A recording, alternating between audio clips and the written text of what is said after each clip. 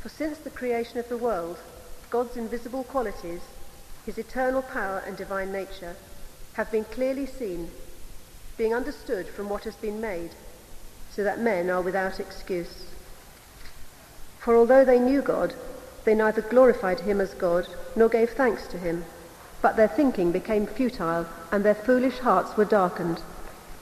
Although they claimed to be wise, they became fools and exchanged the glory of the immortal God for images made to look like mortal man and birds and animals and reptiles. Therefore God gave them over in the sinful desires of their hearts to sexual impurity for the degrading of their bodies with one another. They exchanged the truth of God for a lie and worshipped and served created things rather than the Creator, who is forever praised. Amen. Because of this, God gave them over to shameful lusts.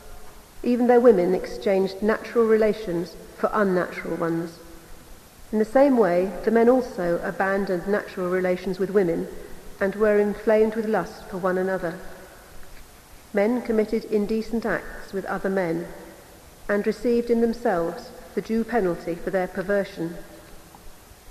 Furthermore, since they did not think it worthwhile to retain the knowledge of God, he gave them over to a depraved mind to do what ought not to be done. They have become filled with every kind of wickedness, evil, greed, and depravity. They are full of envy, murder, strife, deceit, and malice. They are gossips, slanderers, God-haters, insolent, arrogant, and boastful. They invent ways of doing evil. They disobey their parents. They are senseless, faithless, heartless, ruthless. Although they know God's righteous decree that those who do such things deserve death, they not only continue to do these very things, but also approve of those who practice them. This is the word of the Lord. Thanks be to God. Slightly muted, thanks be to God, I thought. Slightly kind of breathe, oh boy, and then you think, if I say oh boy, I've got to face it, you think I better say oh girl as well, and it's all fraught with danger. Let's pray. Father, as we look into the darkness of our own hearts in these next few minutes, I pray that we might face reality, but also that we might see through the darkness to the life and beauty of the gospel. And I pray particularly for those of us here this evening who are burdened by guilt or perhaps confused about all sorts of things in the whole world of ethics. And I pray that the glorious light of the gospel would shine into our hearts. And I also pray that anything that I might say in my humanity that causes offense that comes from me and not from you, that people might understand that and forgive me and be able to walk freely before you. In Jesus' name, amen. Okay, keep Romans 1 open in front of you, and let's plunge in. In order to be rescued, one must first recognize the need to be rescued. As some of you know, my most vivid experience of rescue is a story that I often repeat of my 12-year-old son, as he was then, and I being pulled from the Bay of Biscay, not sadly by Pamela Anderson, but by a big, hairy Frenchman. We were in serious strife, having been caught in a rip current, and we needed no one to point out to us that we needed to be rescued, and we certainly did not resist the rescuer. But it's not so obvious in the spiritual realm, is it? Certainly, through all of my teenage years, it did not occur to me that I needed God to rescue me from sin and death. After all, I was English. If you're an overseas visitor, perhaps you don't realize this yet, but all English people believe that God is an Englishman. I went to church pretty much most weeks, at school every day, at least once. I was a half-decent sort of lad. I liked cricket and loved my mother. And, of course, I even had a double-barreled name, which is an enormous advantage. So what else could I be but a Christian? And I assumed as a teenager that it would be a good day for God when I got to heaven, which of course I would immediately walk into by right, because that's the sort of chap I was. If heaven existed, I suppose, and I wasn't sure about that. But then I began in a serious sort of way to read the Bible. Of course, I knew the stories already. I was pretty familiar with most of it, from Adam and Eve through to Paul's missionary journeys. And like many of you, I'd drawn the inevitable maps of his journeys in order to secure the easiest O-level, as they were then called, on offer. So easy was Divinity O-level that we took it a year early. But I was shocked to discover, as I read the Bible age 19, that Isaiah called my righteous deeds filthy rags. I was surprised at the ferocity of Jesus' attack on hypocrisy in the Gospels, particularly in Matthew's Gospel. And I felt myself deeply convicted of that sin. I was shocked to read in Romans chapter 3, that all have sinned and fall short of the glory of God. All sounded horribly like nice church-going son of a vicar me. I was surprised that all the New Testament writers warned about God's judgment against what they called ungodliness. And I don't recall many preachers at my school warning me about that. And I began the process, therefore, that led to my conversion to Christ by being what I now know to be convicted of sin.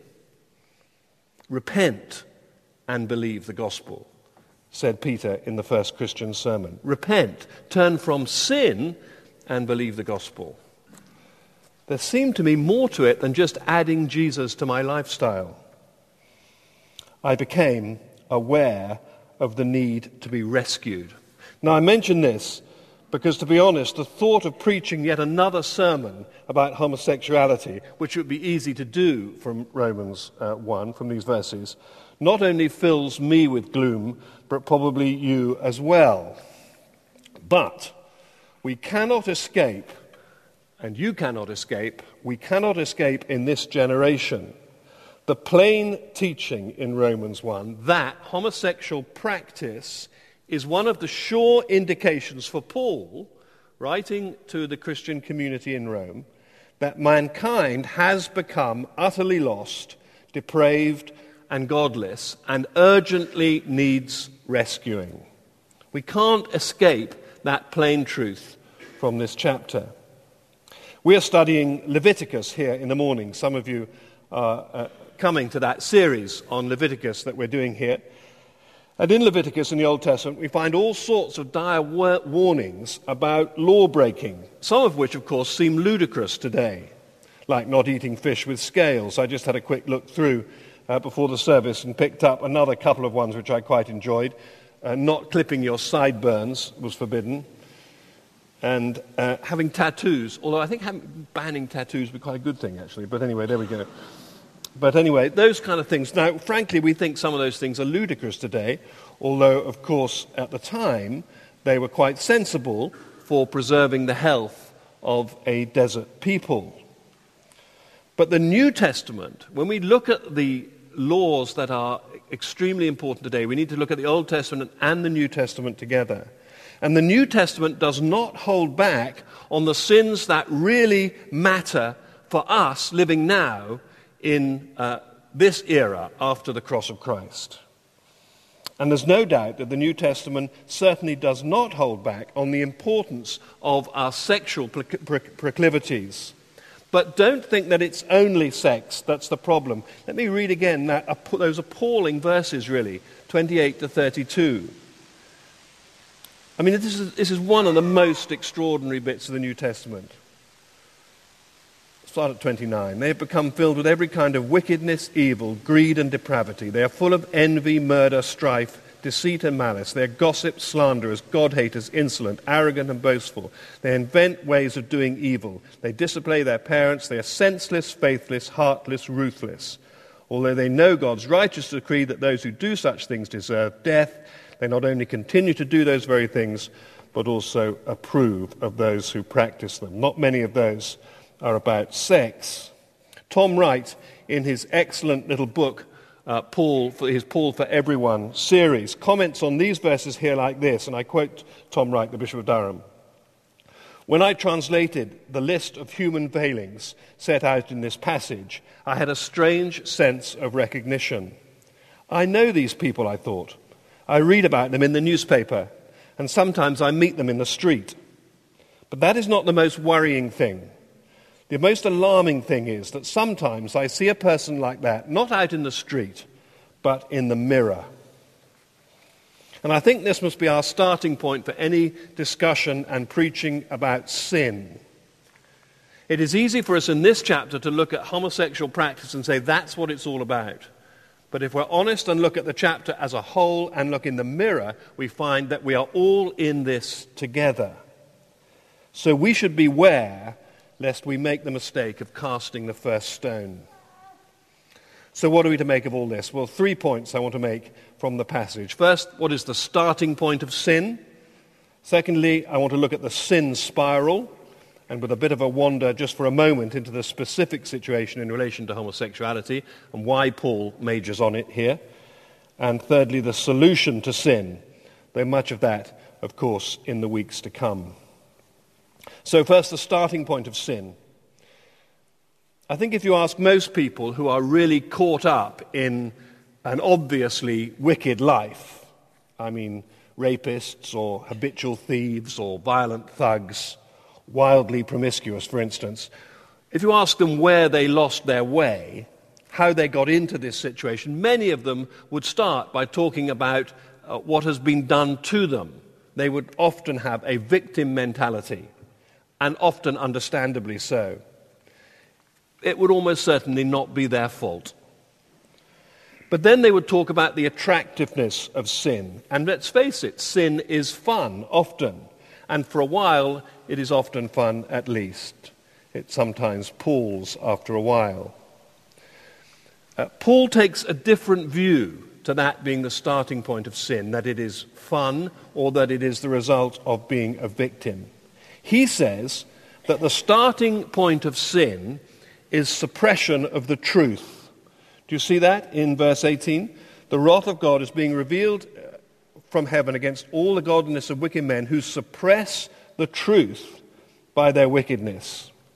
Now he seems to have in the back of his mind throughout this passage the story of the Garden of Eden from Genesis 1 to 3. And it's helpful for us, I think, to recognize that he is thinking in terms of Genesis 1 to 3 as he writes the letter. Did God say, is the voice that whispers in Eve's ear. Did God really say? It's a voice that suppressed the truth that God did actually say, thou shalt not eat of that tree. Did God say? Did God really mean that? Did God speak the truth? Did he really say that? Is that really what the Bible means? Is that really relevant today? We were created to know, love, worship, and serve the Creator God. Genesis 1 to 3 teaches us that we are his viceroys in the world, created in his image, uniquely created in his image, men and women created in his image.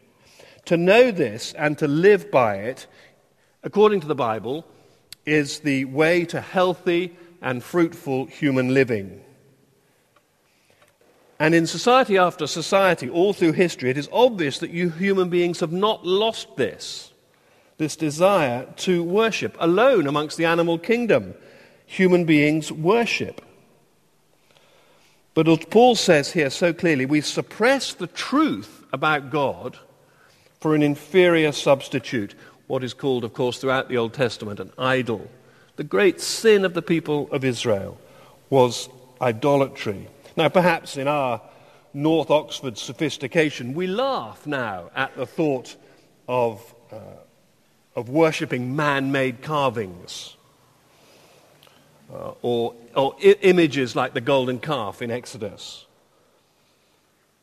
But we happily bow down, do we not, at the altars of money, sex, power, intellectual attainment, social position, fashion, appearance, popularity. What's your poison? It's really important for us to get clear that the starting point of sin is not our behavior, which is so often how we manage to communicate it to the world, that somehow we're always trying to be moralizing.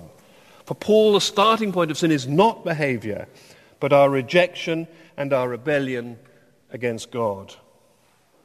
This is important because it's going to affect our attitude to sinners. You see, we might be disgusted by the rapist or the wife beater or the homosexually immoral or the paedophile, which no doubt we have been this week. But we should be careful. We must resist this self-righteous phobia, which can so quickly become hypocrisy.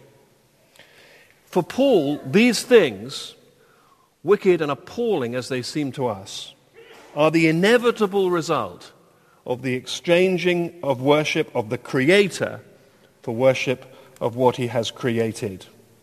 That is the starting point of sin. Which leads me to what I've called the sin spiral. Look at verse 21. For although they knew God, they neither glorified him as God nor gave thanks to him, but their thinking became futile, and their foolish hearts were darkened. Although they claimed to be wise, they became fools. They exchanged the glory of the immortal God for images.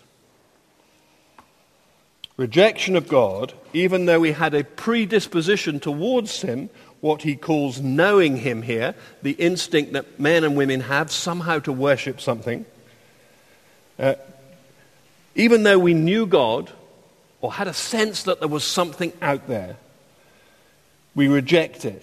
And that is followed by futile thinking, darkened hearts, and then behavior, interestingly, which really can barely be distinguished from animals. Much to the light, of course, of atheistic Darwinians who say we aren't anything really other than animals anyway. And as sin grips us, that is what we so quickly become. Ruled not by the Lord Jesus, but by our appetites. Think about this futile thinking for a moment. How much human thinking and creativity is futile? Much is very creative, of course. Much is very constructive.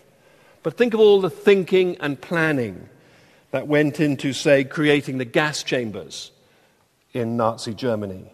Or think of the genius of Nick Leeson defrauding his bank of millions a few years ago. Or think of Mr. Madoff and the thinking and cleverness that went into his scheme as he made off with all that money in the States last year. Darkened thinking. But also think about what you think about. What have you thought about today? How much of what I have thought about is futile? Oh, that the human race could use its God-given ability to think in the way that God intended. Paul puts it best in Philippians chapter 4, beautiful passage, which really fits into this context. Philippians 4, verse 8. Finally, brothers, whatever is true, whatever is noble, whatever is right, whatever is pure, whatever is lovely, whatever is admirable, if anything is excellent or praiseworthy, think about such things. How much of those things have you thought about today? What is noble, right, pure, lovely, admirable, excellent, praiseworthy? Think about those things. Our thinking becomes futile. What about darkened hearts? The heart is the place of motivation, the place from which love is to emanate. But instead, so often we're motivated by selfishness, by hatred, by jealousy, by fear. In the darkness, we get lost and confused. Some people in their confusion believe that the compassionate thing to do, and they genuinely believe it, is to legalize assisted suicide. Others think that is the height of folly. One says renew trident, and another says scrap trident. We both claim to be wise, but we both can't be right. One of the options must be folly. In one culture, something is right, and another it is wrong. We deceive ourselves according to what we think will preserve our interests, our hearts are darkened. And gradually, as the image of God in us is tarnished by rebellion against God, by godless thinking and darkened hearts, human behavior descends in this spiral into the animalistic. We are ruled not by our righteous, loving God any longer, but by those appetites I mentioned earlier. And how varied those appetites turn out to be, as every reading of every daily newspaper will tell us. Now, Paul here, as he thinks about this, majors on homosexuality. And here's my digression for a moment into that. And he majors on homosexuality because he's got Genesis 1 to 3 in his mind. He's thinking about what God created the human race for. Why did God create human beings in his image at all? And he created men and women to multiply and rule the world under his authority. In Roman society, in particular, this was known to Paul, and as a Jew would have probably horrified him particularly. Roman society, in Rome itself, the center of the Roman Empire, homosexuality was both common and acceptable. The Emperor Nero was openly in a gay relationship. It wouldn't have been called gay in Latin, but he was what in, although apparently he batted both ways around as well. But anyway, he was known to be in homosexual relationships. By definition, as Paul thought about this, homosexual activity is non-procreative and therefore frustrates God's creative purpose in the world. He created men and women to be together and to be fruitful together. The biology of it seems to work most of the time. Tom Wright, in this book, which I found particularly helpful in preparing this sermon, Tom Wright, rather riskily, to my mind, uses the analogy of a violin and a bow. He says, if you just found one lying in the street, you wouldn't know really what to do with it. They are made for one another. You cannot make music unless you have both the violin and the bow. The illustration is dangerous, as Tom acknowledges, because, of course, there is much more to a man and a woman than simply what they are together. And, of course, a man can be complete without a woman and vice versa, as indeed Jesus was. But the illustration catches something, I think, of the Creator's intention and explains why the Bible is so strong, particularly against homosexual practice, which is very non-PC today, of course. It is awkward for us that Paul takes homosexuality as the example of the corruption of human life. He does so because it was so well known in Rome. And it's awkward for us today, in a way, that this has become the great presenting issue in the ecclesiastical controversy that rages around us.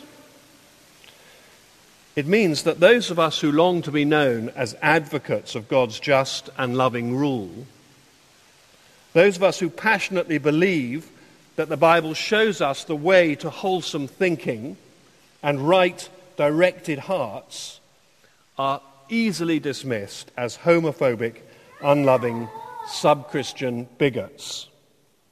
But can we get this clear? You see, Paul is not in the business here of passing judgment. That's not what he's doing here. He's not passing judgment on individuals. He's observing human society. He's not saying that everyone who feels sexually attracted to the opposite sex is lost in idolatry to sex. Nor is he saying that everyone engaged in homosexual activity has deliberately and intentionally rejected the heterosexual option. He's not saying things like that. And we must be careful not to say that too. No, his point is not about specific individuals who do these things which we might think appalling, even revolting. But he's talking about the human race as a whole, which is guilty of twisting idolatry, resulting, amongst other things, in a distortion of our sexuality. He's looking at the whole thing. Do you see what's happened? Do you see why you need to be rescued? Look around you at how far you've gone from what God intended when he created men and women, as described in Genesis 1 to 3. Do you see how bad the situation has become? And we shouldn't doubt this week. I mean, I've been on holiday, so I've only been catching news bulletins. But how can we not be appalled at the horrendous stories that have emanated from Bristol Crown Court? As we've seen that a trusted nursery school teacher can be lured in depravity into the sexual abuse of infants and the use of that on the internet. How much more evidence do we need for the depravity, the potential depravity into which we can all descend, than is shouting at us from the newspapers? And Paul is not saying much more than page 3 of the Times or the Daily Telegraph this week. That is the society in which you live, and you need rescuing from it.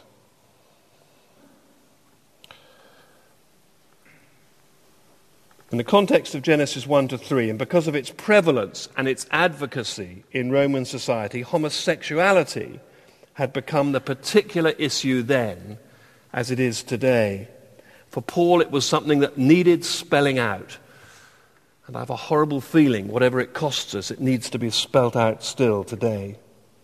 But the church must hold out its hand in love, compassion, restoration, forgiveness to all sinners, not least those who have indulged in homosexual practices. That is what the Christian should be offering, not homophobic prejudice. But Romans 1 does not allow us to say that what God has called sin is not sin, whether that be gossip or homosexual practice and all the other things in the list. Let us be clear as Christians that we recognize what sin is in our own lives and in others and are honest and straight about it. Perhaps I've used the wrong word. So what is the solution to sin? What is the solution to sin? Well, of course, that is the subject of the whole letter to Romans, and mercifully it will be the main thrust of what we're talking about from now on. This is a good news letter. This is a good news letter, not a bad news letter. And we begin to learn the secret of finding our way back to where we should be, out of our human depravity, which we're all caught up in chapter 4, when Paul talks about the impact on Abraham of his faith. And he's going to talk about that a great deal in Romans chapter 4. He was strengthened in his faith, writes Paul, and was once again able to give glory to God. As he believed in God and set out in obedience to God's call on his life, so once again he began, as Adam and Eve were intended to in the garden, to give glory to God once again. And as I know you and get to know you, I know that is precisely what so many of you are doing. As you live by faith, so you begin to bring glory to God again in your lives. You are all doing it as you trust in Christ in one degree or another. And it's glorious to see. It is glorious to see. That belief in Abraham was credited to him as righteousness, and it is credited to you and me as righteousness too. The terrible impact on our lives of sin, be it gossip, or be it disobedience to parents, or be it lying, or all the other things in this list, and you will be spoken to by God about your own life, as I have been as I prepared this sermon, or be it sexual perversion itself.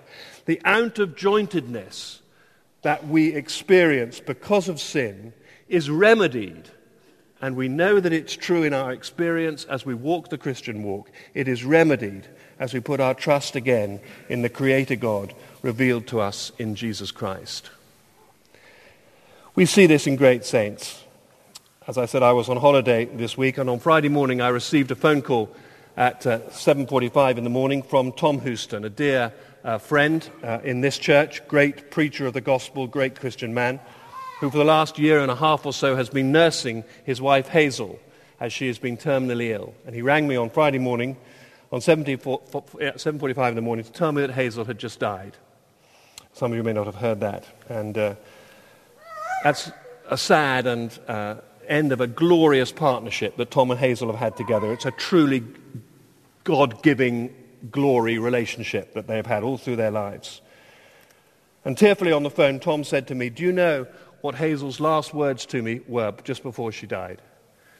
She said, Tom, I'm in my Father's arms. I'm in my Father's arms. Do you see how her life of faith has repaired the disjointedness of sin, so that when she comes to the great journey through death, she is back with her Creator God, walking in the Garden of Eden again. That is what faith does. That is what faith does. It restores the relationship with God. So there's our solution. Turn away right now, tonight, from the idols that have replaced the living God at the center of your life. Have done with them. Put your trust afresh in the Lord Jesus, who on the lonely cross took the punishment that a truly just and loving and merciful God had to inflict on our wickedness, which we must take seriously as he did.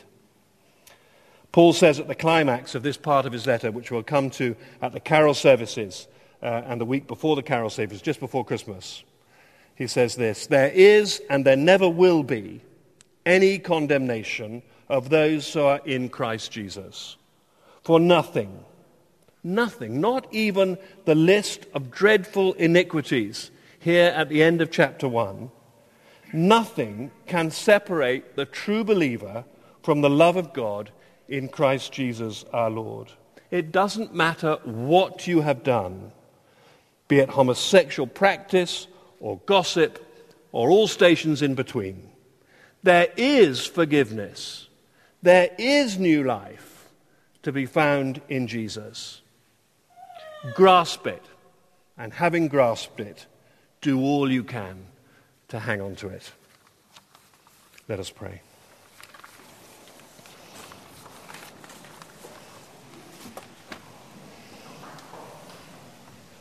In a moment we're going to use some familiar words to confess our sins together. Just now, in the silence of a few moments, we're just going to hold silence for a minute or two perhaps, and reflect on what in your muddled or confused thinking, what in mine, what in my darkened heart most needs God's forgiveness. What idol have I created rather than the worship of the true God? And let's turn away. Let's turn away and have done with it now, so that like Hazel, when we come to the end of the journey, we will know that we are in our Father's arms. Let's keep silence and ask for God's forgiveness.